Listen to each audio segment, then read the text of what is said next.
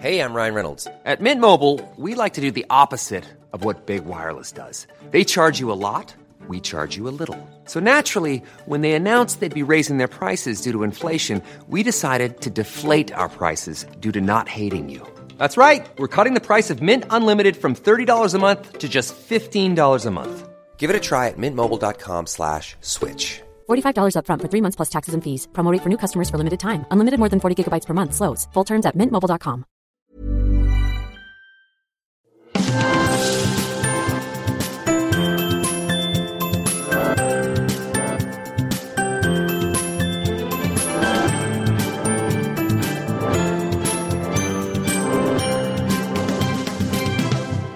Hello, welcome to The Naked Scientists with me, Chris Smith, and also with Hannah Critchlow. Hello, Hannah. Hello, and this week, the insects that have gears in their legs to help them jump straight. There's also the discovery that television soap operas are altering how people speak and electrifying your mind. We're going to be delving into the workings of the brain to find out why chili is hot, mints taste cold, and how light can be used to control nerve cells. And with that in mind, we've got a question for you. We'd like you to try and estimate how many megabytes of memory, and you can use other units as well if you want, a human brain has.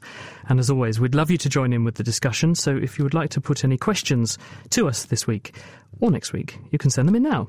You can tweet at Naked Scientists or email Chris at thenakedscientists.com.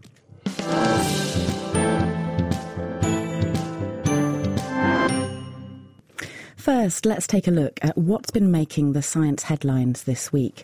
Chris, what have you got for us? Well, there's a really interesting paper that's come out this week, Hannah, which is something of a landmark, actually, in the world of stem cells. Scientists in Spain have managed to produce in situ stem cells. Previously, when we wanted to make stem cells by reprogramming a specialised adult cell to become what we call an undifferentiated or unspecialised stem cell, also known as an IPS or induced pluripotent stem cell, you had to take the tissue, put it into a dish, and then add various chemical factors to it, which would wipe the genetic slate clean in that cell. Effectively, they would reset the cell and turn it back into a stem cell state. But this week in the journal Nature is an interesting paper by Manuel Serrano, who's a researcher at the Spanish National Cancer Research Centre. And what he and his colleagues have done is to make genetically modified mice where they have added to the mice these same four factors, or at least the genes for them. So every cell in the bodies of these mice carry these four factors, except they're under the control of a genetic switch. So they can add a dose of an antibiotic called doxycycline, and it turns on temporarily the expression of these factors, potentially reprogramming any cells that see that drug.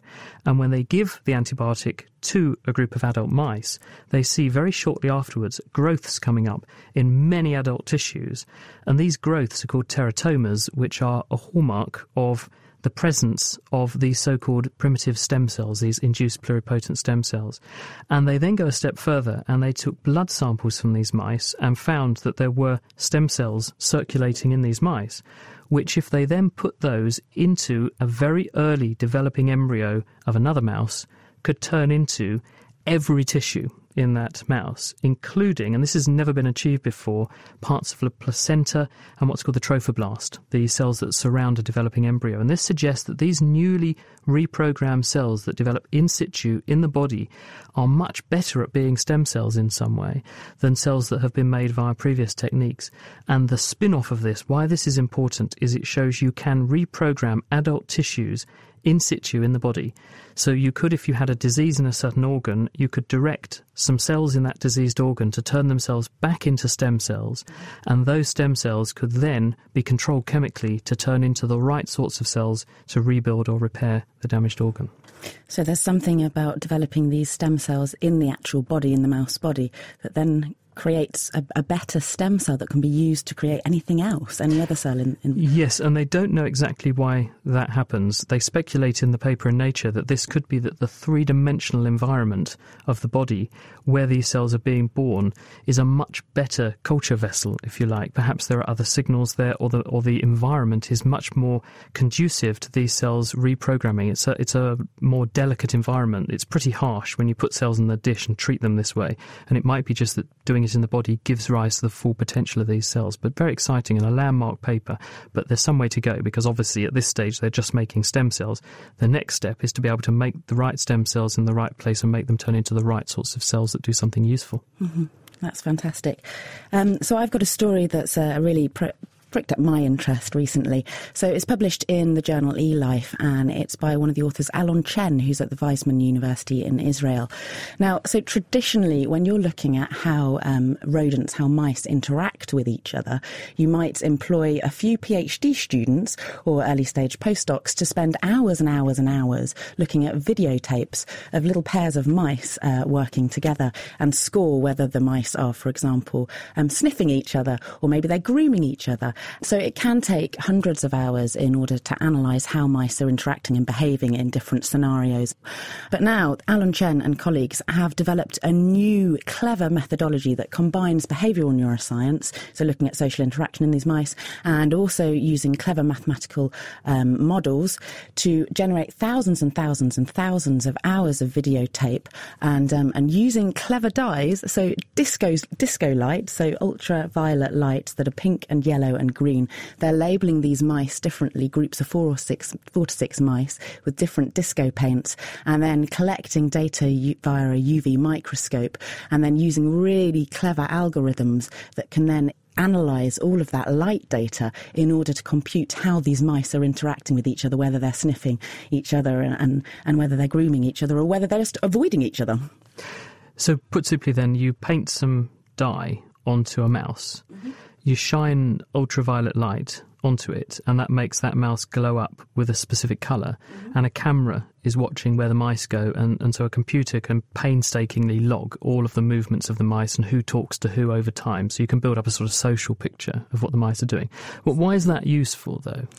Well, if you want to look at certain disorders, say, for example, autism or schizophrenia or even anxiety disorder or depression, there's a lot of social interaction elements that are implicated in those disorders.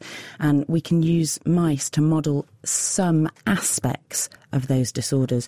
So we now have a way of generating vast amounts of data on these different aspects of schizophrenia or, for example, autism, using this mice model and this new technology using disco lights. So it's kind of highly reproducible. So you could give the mice a treatment or give the mice some kind of environment that's different across different groups, and then see how that treatment affects your mouse model of whatever condition you want to study. Exactly. And so Alon Chen has received hundreds and hundreds of requests to use this system, this new technology, since he published it this month. So he's sending out the programming for this technology to hundreds of scientists across the world so that they can use different models for schizophrenia, autism, different genetic models that they've got, and start getting lots of data and start understanding the systems a bit more. Makes sense, doesn't it? If you can write a computer program to do something, why use a human when they could go and do something perhaps even a bit more constructive? Now, zookeepers in Edinburgh have said this week that they're uncertain whether a giant panda in the city's zoo might be about to give birth to a cub. So why is it so notoriously difficult to get pandas to breed in captivity? And how can there be so much doubt over whether one is actually pregnant or not? Well, to find out, here's Dominic Ford and Kate Lamble with this week's Quickfire Science.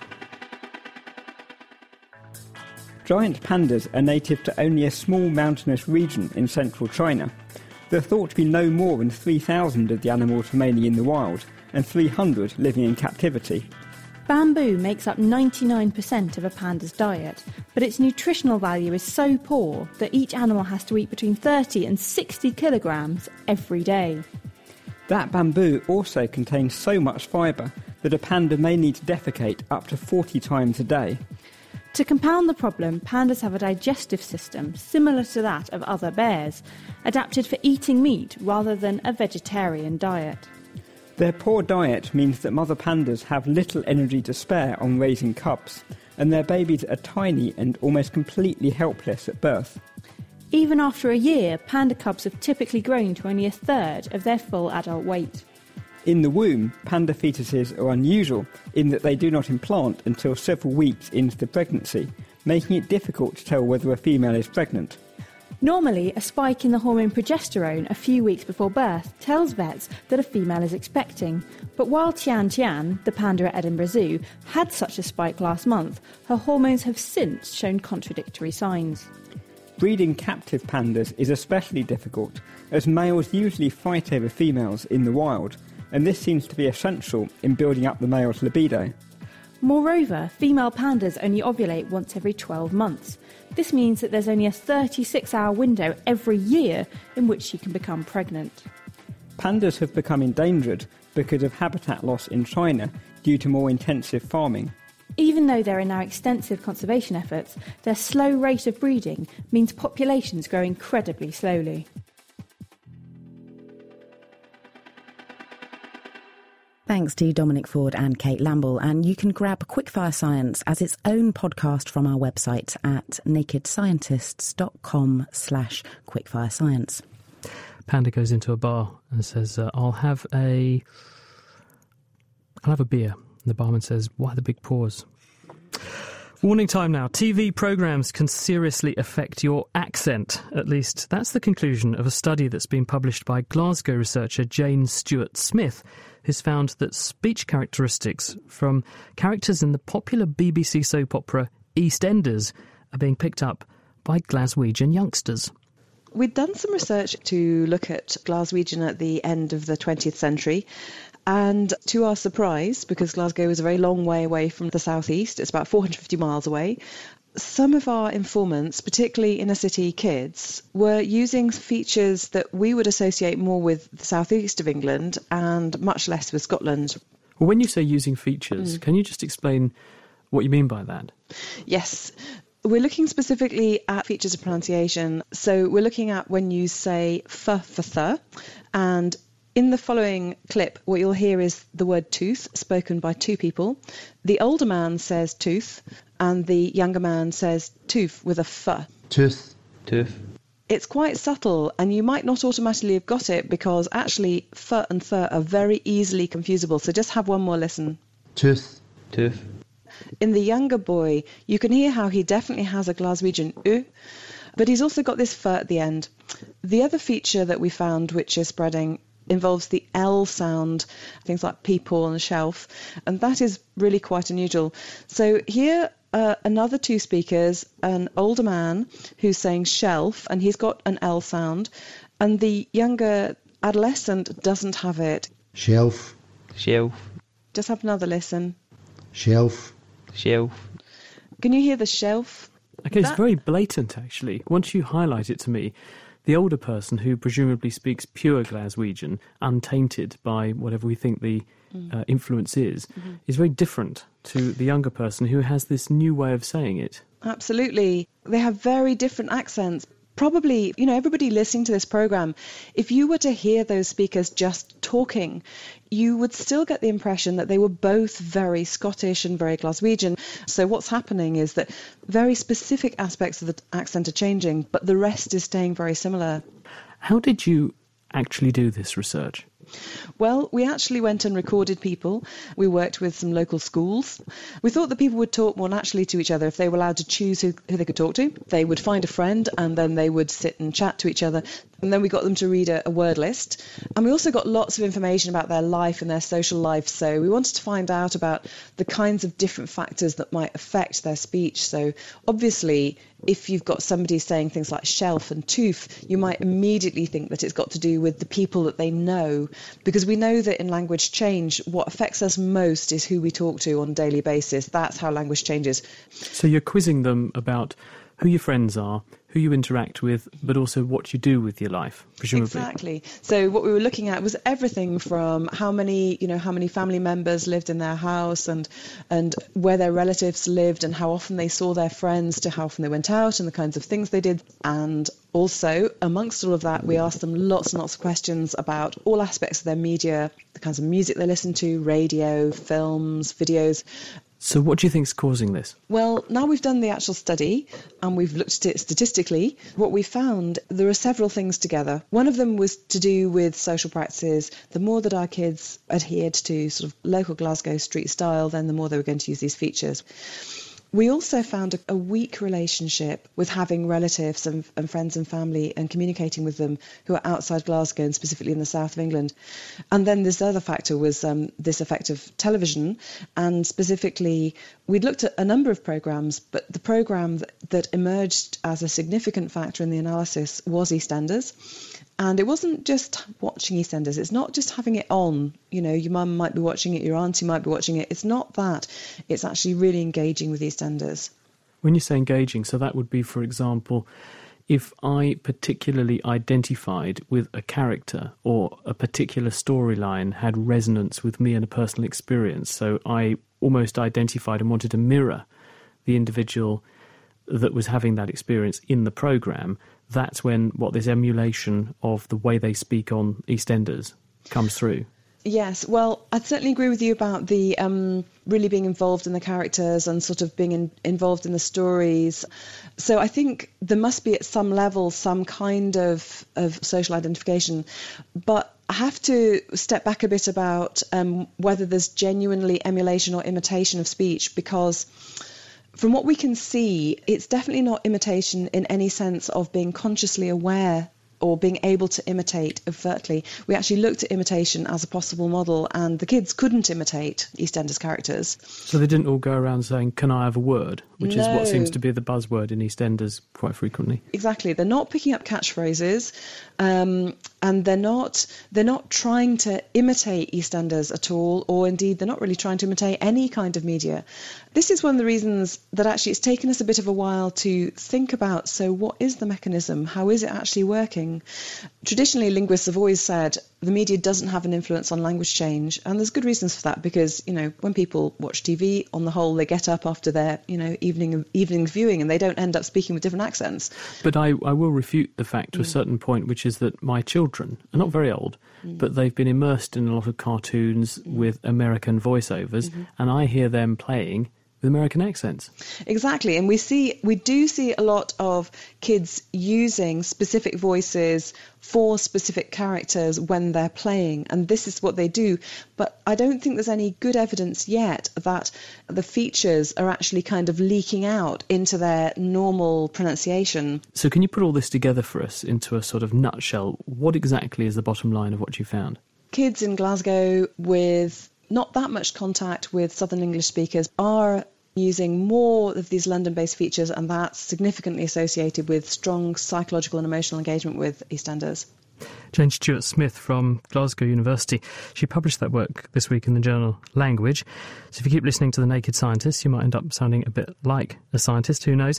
Actually, we did get an email, Hannah, from somebody a little while ago, and he said he downloaded our entire podcast catalogue, nakedscientist.com/podcast, more than 500 hours of programmes. He said he listened to the lot, in some cases several hours of programmes per day, and he said to me in this email, I knew I'd overdone it when I even began to dream with an English accent. So I think it does rub off. That's fabulous. And also very committed of him. So now to some more news that's caught my eye this week. Something that I've often wondered, I don't know about yourself, Chris, but could a bloke's ball size predict how good they could be in terms of their paternal skills? We're talking testicular size here, right? We are talking testicular size, yes. So there's been a paper that's been published this week, which seems to suggest that men with smaller testicles tend to be more involved as fathers. It's not yet known, however, if ball size could be used to preemptively predict paternal skills. So this has been published in a really high-ranking journal called PNAS. It's rather an aptly named journal, which is the acronym for the Proceedings of National Academy of Sciences, and it's by James Reiling and colleagues at the Emory University in Georgia, America. So they measured the volume of 55 fathers' testicles using MRI scans, and they then asked the fathers how well they thought they were at parenting. So they asked them questions like, for example, do you help bathe your children when you come in from work? Would you like to help bathe your children? How well would you rate yourself as a father? Do you help pick up the children from school, for example? Do you spend time reading them stories at bedtime? And not just content with getting the father's reports on how they were as a father, they also asked the mother as well. And they also put the father under a brain scanner, and they looked at brain activity as the father was shown pictures of his children children. What the researchers saw, possibly kind of counterintuitively, those fathers with smaller testicular volumes actually seemed to be better at parenting in terms of these subjective questions of whether they helped to read the children bedtime stories and what the mothers thought of their parenting skills, and also the areas of the brain that lit up with higher amounts of activity in the empathy areas and the consideration for other areas of the brain when they looked at photographs of their children. I gather, though, from what you're saying, that they have just looked at one moment in time. This is not a longitudinal study following people up, so I guess they don't know if those people who were very good parents with now very small testes, if actually, before they had children, they had much bigger testicles. Because we know that men's behaviour changes when they have children. We know that they become much more paternalistic. They're much less aggressive after having children. That's a really good point, Chris. And in fact, I've got some friends whose wives and partners have just had children, and their entire body shapes have changed, actually. They may have got kind of love handles, and that maybe, I don't know, there's something going on where they're just eating too much. They're going through the pregnancy process with the woman. I don't know what's happening, but their body shapes are changing. And so whether there's any changes down there, it's not yet known. So we can't use this study to say that you could preemptively predict the paternal skills of a man based on his testicular volume. We can't say that. I'm sure someone will give it a go. Anyway, thank you for that, Hannah. Also this week, scientists have discovered that insects may actually have their very own built-in gearbox. This is Malcolm Burrows, who's a zoologist at Cambridge University, has a paper this week with Gregory Sutton in the journal Science. And they have been taking extremely fast footage of insects leaping, and they look at a species of insect, the plant hoppers. The fancy name for these, in Latin, Issus coleoptratus.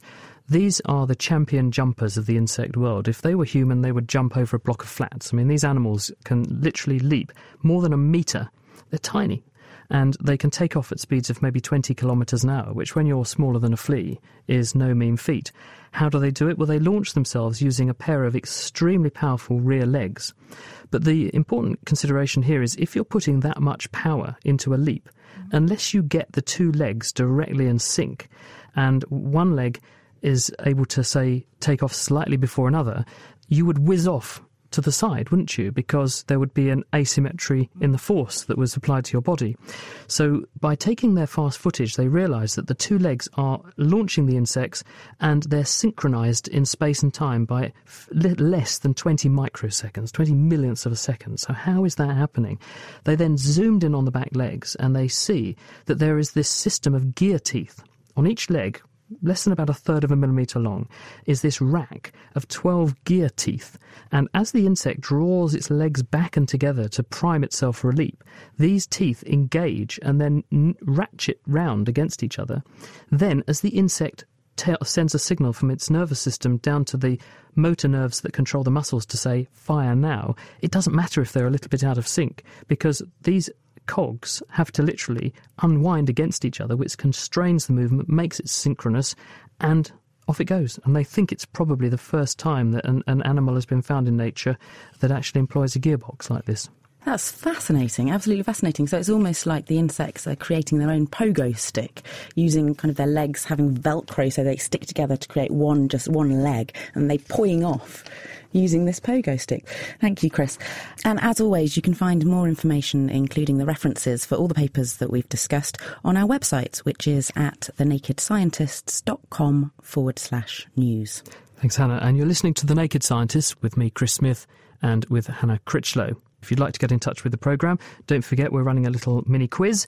We'd like you to tell us in megabytes or gigabytes or terabytes, whatever your preference is, what do you think the memory capacity of the human brain is? You can email chris@thenakedscientist.com or you can tweet @nakedscientist. And on to our main topic for the week now. And to celebrate the 50th anniversary of Cambridge researchers Alan Hodgkin and Andrew Huxley receiving the Nobel Prize for explaining the electrical nature of how nerve cells work, Cambridge is this week hosting a special neuroscience conference, and top scientists have travelled in from around the world for the event. Now, the people who are here with us are David Julius, who is from the University of California at San Francisco. He looks at how nerve cells signal pain. We also have Fran Ashcroft. She's from Oxford University, and she looks at the electrical activity in cells, and also she has an interest in diabetes and how electrical activity in cells of the pancreas are relevant to the release of insulin into the bloodstream. And we also have with us Carl Deiseroff. He's from Stanford University, and he works on a technique where we can turn nerve cells on and off using light. And as well as that amazing array of guests, we also have Dervla Glynn, who is the conference organiser. So Dervla, I believe that Alan Hodgkin and Huxley, they used a particular species in order to understand the electrical properties of the nervous system, and they used squid. Why? It was a pretty simple reason, really. What they were studying was the axon, or the actual nerve, and the simple reason why they used squid was because of its size. So an axon, or the nerve that they were using in squid, it can be measured up to 1 millimetre, and they're generally about 0.5 millimetres, which is quite big when you consider that a human's is about 1,000 times less than that. So for the practical reason, they could actually insert electrodes into these axons and measure the electric potential. Obviously, they were quite plentiful in the Atlantic, and also they were able to manipulate the cytoplasm, or the salt content, so the sodium and potassium, and that's how they were able to measure the voltage in there. So they got these squid from, I'm presuming, not the River Cam? No. Well, in fact, actually, they started their experiments in Cambridge in 1935, and in 1939 they released a short paper in Nature just before the outbreak of war. They both went and then worked in the war, and they didn't get back together until 1945. And so they worked in Cambridge, but they also did a lot of their work at the Marine Biological Association laboratory in Plymouth. And that's actually where all the trawlers came in, and they got their squid there. And so they put this wire down the squid's nervous system and then measured that there was electricity that was flowing down this nervous system. Correct. And that's how they found out that how our nervous system, in order to control our thought and also in order to allow us to move, uses electricity, just like a house uses. What did people think before that then? Before we knew that the squid actually were electrically conducting, do we know what the sort of prevailing wisdom was? Well, this is Carl Deiseroff. You heard my introduction already, but people knew that electricity was involved for a long time before that. People knew that you could stimulate with electrical shocks and get muscle movement.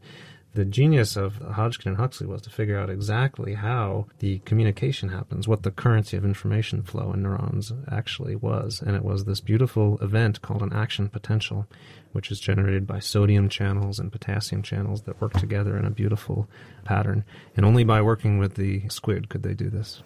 And so it was the sodium and the potassium, because they're charged ions, and they carry charge and they carry current. And that's how they worked out that we can control our thought and use thought and movement in the nervous system. So, Dervla, you've got this conference that's coming up in the next 2 days. What's this conference about? So this conference really is about two things. It's celebrating Hodgkin and Huxley, but it's also really about their legacy. And all of the speakers that we have they're doing work that is related to ion channels. And that's really the big significance of Hodgkin and Huxley's work. So there will be people talking about ion channels in respect to all different types of diseases. And so it's really relating the work that they won a Nobel Prize for 50 years ago and how it's actually come forward, and how all these important findings, because it's pretty much one of the most important findings in neuroscience, but how it's really translated in today. So there'll be people talking about pain, stroke, multiple sclerosis, Alzheimer's disease, and also about the basic biology of these ion channels as well. Thank you, Dervla Glynn from Cambridge Neuroscience. Perhaps we should just explain what an ion channel is, because the important thing about ion channels are that they conduct ions. They allow ions like sodium and potassium, common salts, to go through them. But they're nothing more than tiny little pores that sit in the membrane that surrounds every one of your cells, not just the nerve and muscle cells, but all cells in the body. And the most important thing about them is that they can open and close. And when they're open, the ions can go through, and when they're closed, they can't. And because the ions flow from a high concentration to a low concentration, they also carry an electric current, and that's what is responsible for generating the electrical impulses. So it's almost like these ion channels are a door that can be opened and closed that allow charge to go in and out, and that allows electricity to flow. I think the important thing to remember is that in living systems, electricity is carried by ions. The currents are carried by ions, whereas in the wires that run through your house, they're carried by electrons. So there's somewhat of a difference. Thank you very much to Fran. More from her in just a second. Let's turn to David Julius, who is from the University of California at San Francisco. David, you're very interested in how the nervous system signals pain, and looking at your resume, this pot of bright red chilies I have in front of me is something which has featured very much in your work over the years. How does the nervous system signal pain, and if I eat one of these, why does it make me feel I've got a pain in my mouth? Well, the nervous system signals pain the way that Fran's already described, that there are ion channels and other molecules that are activated by different stimuli, be it a hot chili pepper, which we'll talk about in a second, or temperature or pressure. And that induces the opening and closing of ion channels to change the flow of ions across the membrane. When that happens, and you activate the cell, excite the nerve fiber, say a sensory nerve fiber in your lips when you eat a hot chili pepper, that sends an action potential or message to the brain that you eventually perceive as a noxious or painful stimulus. So reason that chili peppers are painful, and sometimes people think of this as a taste response, a gustatory response, but it's really a pain response. And you would know that if rather than eating the chili pepper, you chopped one up and then stuck your finger in your eye. That would obviously be a pain response and not a taste response. And there's a pungent ingredient in chili peppers of the capsicum family called capsaicin. And the plant has, over evolutionary time, developed this compound to fit very nicely into a pocket of an ion channel called the vanilloid receptor, or TRPV1, which is, pretty highly expressed, particularly on nerve fibers that are involved in sensing painful stimuli.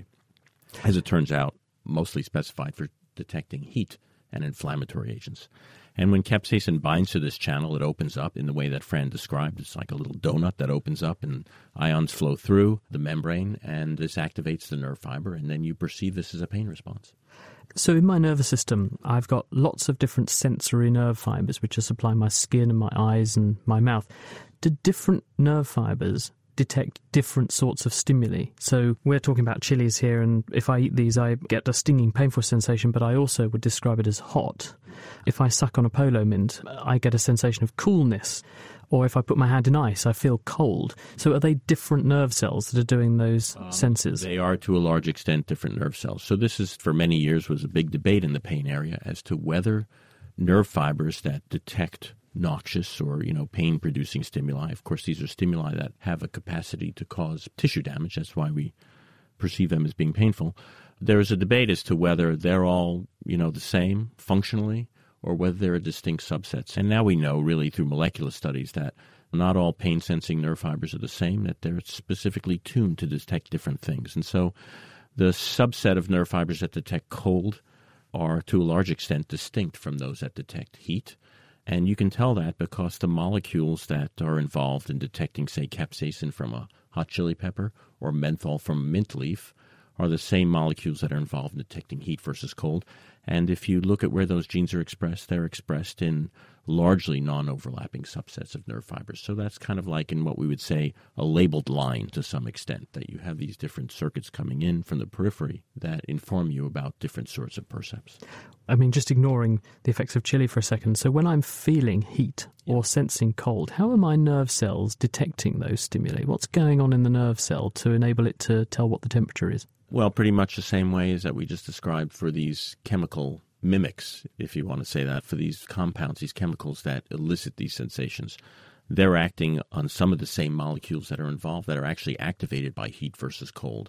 And so they do the same things. They're activating an ion channel that allows ions to flow into the cell. So when you touch a stove, or if you eat a chili pepper, or put a mint in your mouth, it's basically the same thing. And really what these compounds from these different plants do is to act on the same ion channels that are involved in sensing heat or cold.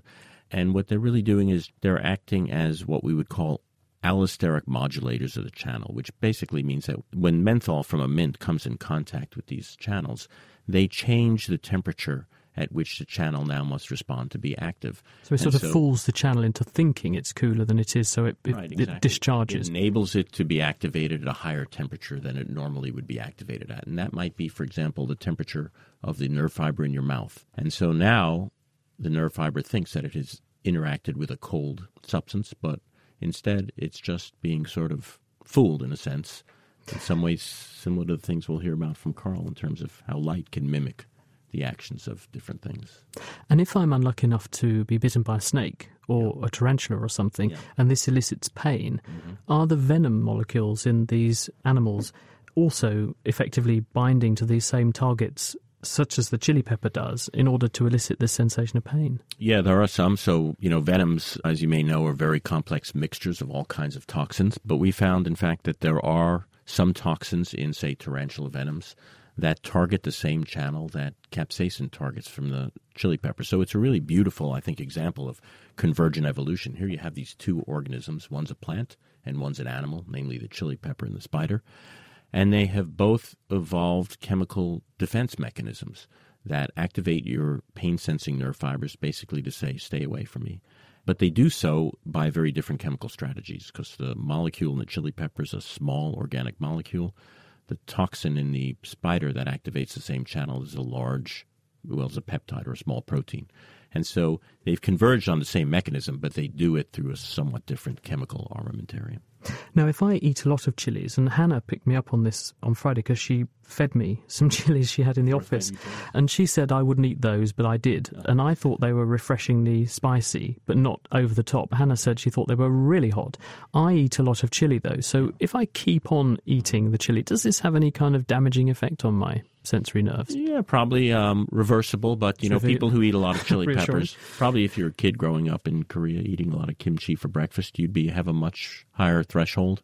But what's actually happening? Are you damaging nerve cells, or are you just losing the receptor, the ion you're probably channel? doing both. So you're probably what we call desensitizing the receptor, the channel, which means it sort of goes into a quiescent state.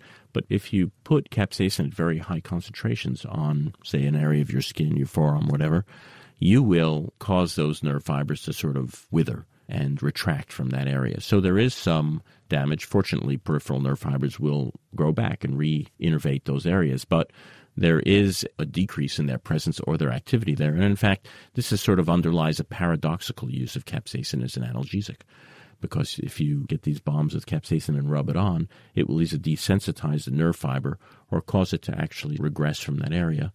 And as a result, you've sort of denervated, in a sense, functionally or physically denervated that region. Yes, I think I've seen people use that for pain caused by shingles, for example, haven't they? That's right. And it can be used in very high concentrations, for example, for things like that, or what we call neuropathic pain associated with viral infection, things like that. David, thank you very much. David Julius from the University of California, San Francisco.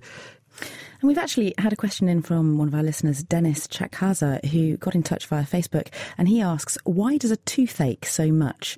What's going on there? Because, toothache is so painful. So what's happening there?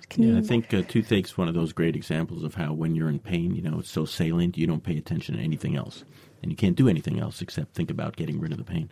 I think your toothache is painful in part because that region of your body, those molar beds, are very heavily innervated by what we call nociceptors, a subset of nerve fibers that are involved in sensing pain. So there's just a lot of very dense innervation of the nerve fiber. And then, there's a lot of inflammation that occurs sometimes when you have a bacterial infection or some other form of tooth decay.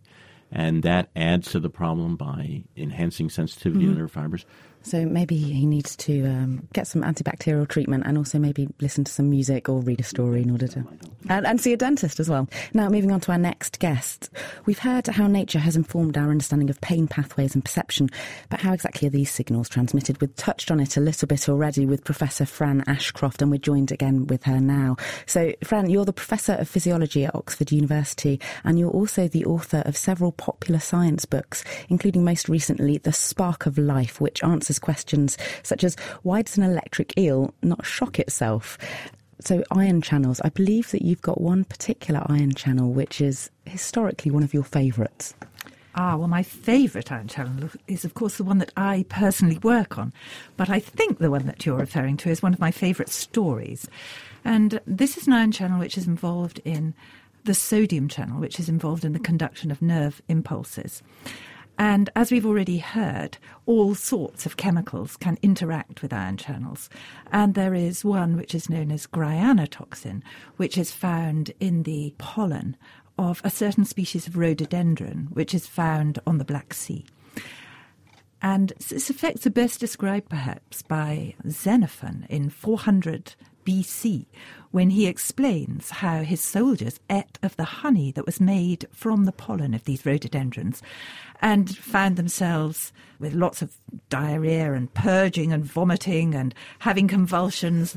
And he has this marvellous phrase that they all lay on the ground in a state of great dejection. Oh, gosh. Fortunately, they recovered, and nothing really much happened for another 200 years until Pompey was invading that area. And the Greeks remembered this story of Xenophon's, and they collected the honey and strewed it in the path of the oncoming troops, who ate it, became incapacitated. So the troops took a little break, ate the honey that had been there as a honey trap. And were incapacitated and were then decapitated.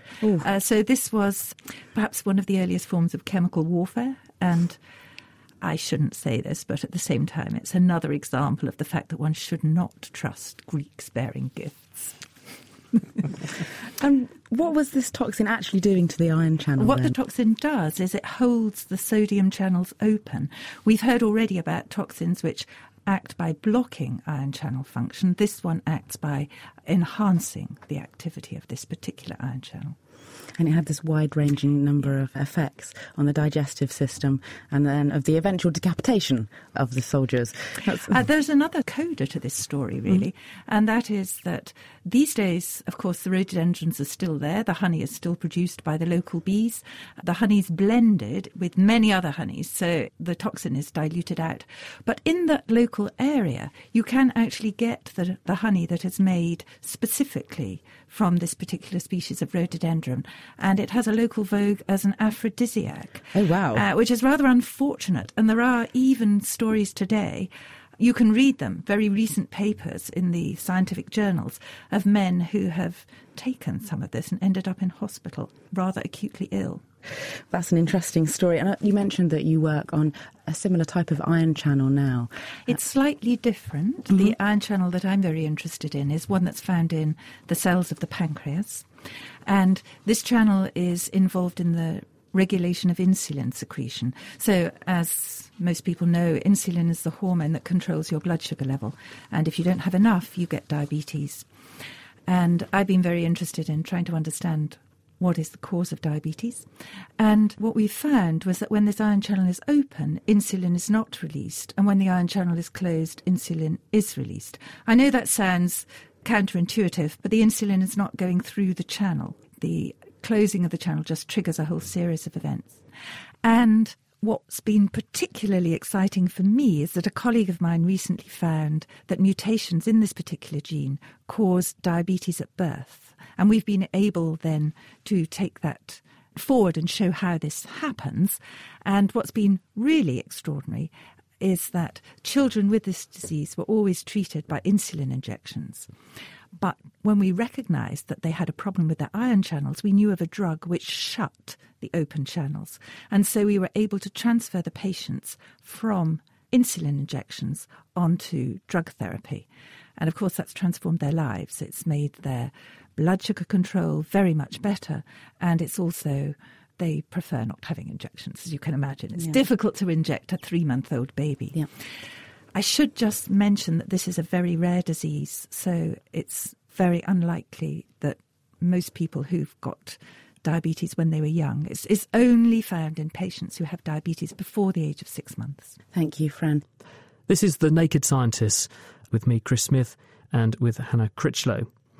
Carl Diceroff is based at Stanford University in California, and in 2005 he came up with a new technique called optogenetics. And this is a way of controlling nerve cells using light.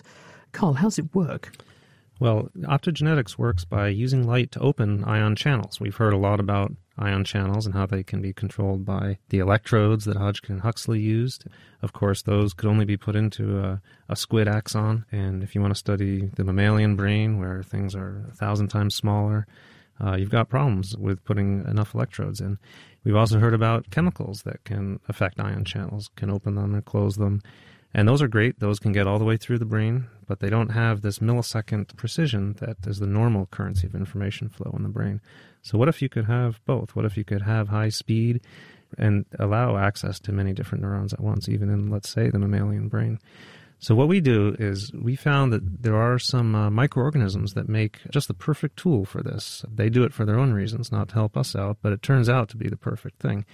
There are small algae, small kinds of bacteria as well, that make light-activated ion channels, and they use this to sense what's going on in their environment, to respond to it appropriately, to generate energy for a whole range of different functions. So these are marine microorganisms which just happen to make a chemical structure which is sensitive to light.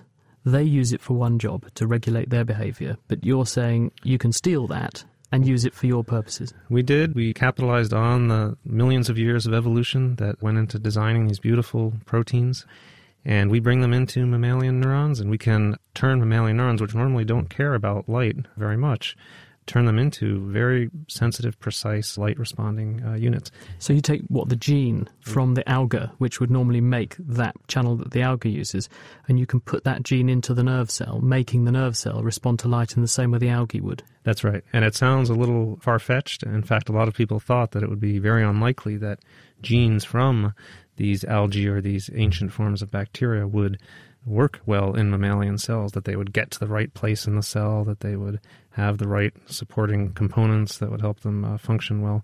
And to some extent, they needed some help. We had to engineer the tools a bit to help them work well. In the end, though, it works quite well now. And we can now flash on pulses of light of different colors. We can turn on and off different kinds of cells, even while animals are freely behaving. So you put the gene from the alga into the nerve cell, and it's in some way color selective, so you can use different colors to control different subsets of cells. That's right. Some algae make proteins that respond to blue light. Some archaebacteria make proteins that respond to amber light. And in fact, there's a whole spectrum of these that are made by nature and that we can tune somewhat also with some protein engineering. And we can put one kind of protein into one kind of cell, another kind of protein into another kind of cell, and even start to act like the conductors of the orchestra, if you will, and have different elements, different instruments play at different times or at the same time. How do you put the genes into the brain cells that you want them to go into in the animal that you want to study? Yes, well, this was the hardest thing. After the initial proof of principle that these tools could work well in cells, then the question became, well, how are you actually going to make it useful? How are you going to target these into the cells of interest? And this took a few years to sort out. It was helped by the fact that these are all-in-one proteins, that there's just a single gene that makes a single protein that does all the jobs. It gets the photons from light, and it delivers the ion flow. So we only had to put one thing in. And we use a range of genetic tricks, actually. We can use little bits of DNA that are called promoters or enhancers, and different cells that do different jobs will turn on or off these little bits of DNA that govern the expression or the production of proteins in cells. If we attach these little bits of DNA, the promoters or enhancers, to the gene for the light-responsive protein, and then we put that into all the cells in the region, it'll only get turned on in some, and that gives us a very powerful kind of specificity. There are other kinds, too. For example, we can use the very remarkable shape and morphology of neurons. If we put the gene into one region of the brain, but we deliver light into another region of the brain that may be far away, we can selectively, therefore, stimulate the cells that live in one region but send a connection to the other region where we're delivering the light. And that turns out to be very powerful. We call that projection targeting, and that you don't actually need to know any genetics at all. You just need to know your anatomy. How do you get the light that's going to do those jobs into the right bit of the nervous system in your animal? Yes, that was another thing we had to sort out. In fact, a lot of skepticism early on. People said, well, light doesn't penetrate very deeply into the brain, and that's true. It'll only go about 1 millimeter in before it's 99% scattered and absorbed. But we developed fiber optic methods for targeting very deep brain structures, and so now we can play in patterns of activity into very deep structures in the middle of the brain and the brain stem, even while animals are behaving. And just very briefly, what can you do with this that we couldn't do before? Well, now we can play in precise patterns of activity into defined cells, and I'll give you just one example. I'm interested in motivation and reward, what makes people want to do things, what makes them feel good about doing things. This is something that is impaired in depression and various kinds of psychiatric disease. And we're now playing in different patterns of activity into a kind of cell called the dopamine neuron, and we're determining that some patterns of activity, but not others, turn out to control feelings of reward or motivation. And that may help us understand these psychiatric diseases. Carl Diceroth from Stanford. Thank you very much, Carl. Amazing work.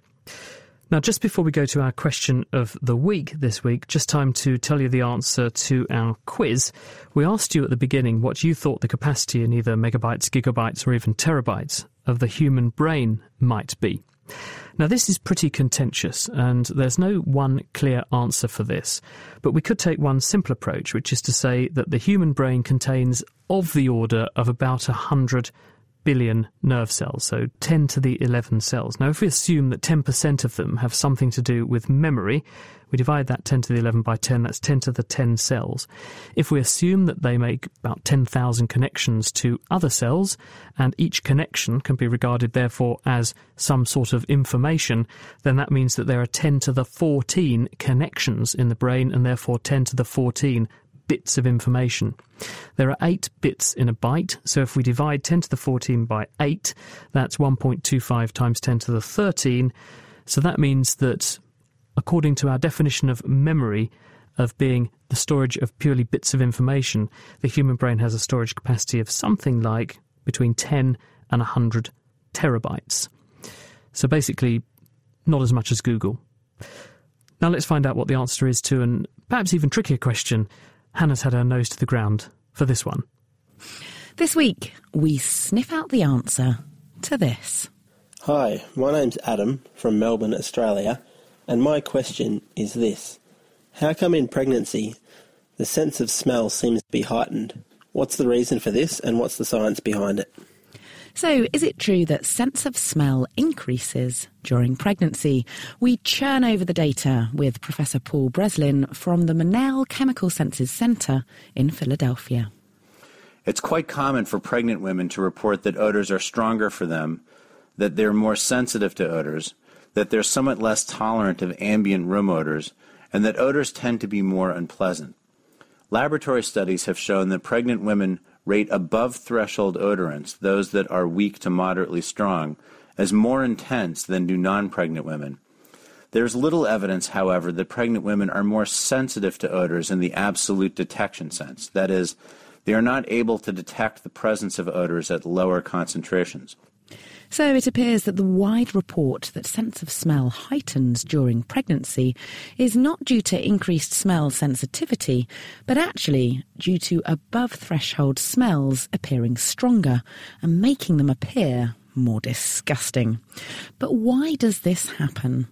Over to Tim Jacob, Professor of the Psychophysiology of Smell at Cardiff University. This particularly happens in the first trimester of pregnancy, and it's thought that there is some evolutionary advantage here in that it's necessary for the mother to be very careful what she ingests, not to ingest toxins and other poisons, both for her own health and for that of her fetus. So what could be controlling this sense of smell during pregnancy? Back to Paul. We have found that female hormones can greatly increase sensitivity to odors in women who are attending to them, compared to females who are too young to cycle or compared to postmenopausal women. So it appears that female hormones can influence the function of the olfactory system. Thanks, Paul, and also to Adam, who got in touch with the question. And finally, thanks to Tim, who also points out that there are cases of expectant mothers with a decreased sense of smell. So it's not a hard and fast rule for all. Now, switching our senses over to safety. Kalind wrote in with this. Is there a safe way to consume nicotine? Is smoking tobacco a lot worse for your health than snuff? So what are the relative harms of nicotine-containing products? Are patches dangerous compared to e-cigarettes? Is snuff a safe alternative to smoking? Thank you to Hannah Critchlow, and if you have any clues as to the answer to those, you can email chris@thenakedscientist.com. You can also tweet at Naked Scientist or write them on our forum, nakedscientist.com/forum. That is it for this week. Thank you to our guests, Dervla Glynn, Fran Ashcroft, David Julius and Carl Diceroth, and to Hannah for joining me. The production this week was by Kate Lamble. Next week we're looking at citizen science, big science experiments done with the help of you people at home. Have you taken part in one of these projects, or are you trying to get one started? We'd love to hear from you. Chris@thenakedscientist.com. and give us your experiences. Thank you very much for listening. The Naked Scientist comes to you from Cambridge University. It's supported by the Wellcome Trust and the EPSRC. My name's Chris Smith, and until next time, goodbye.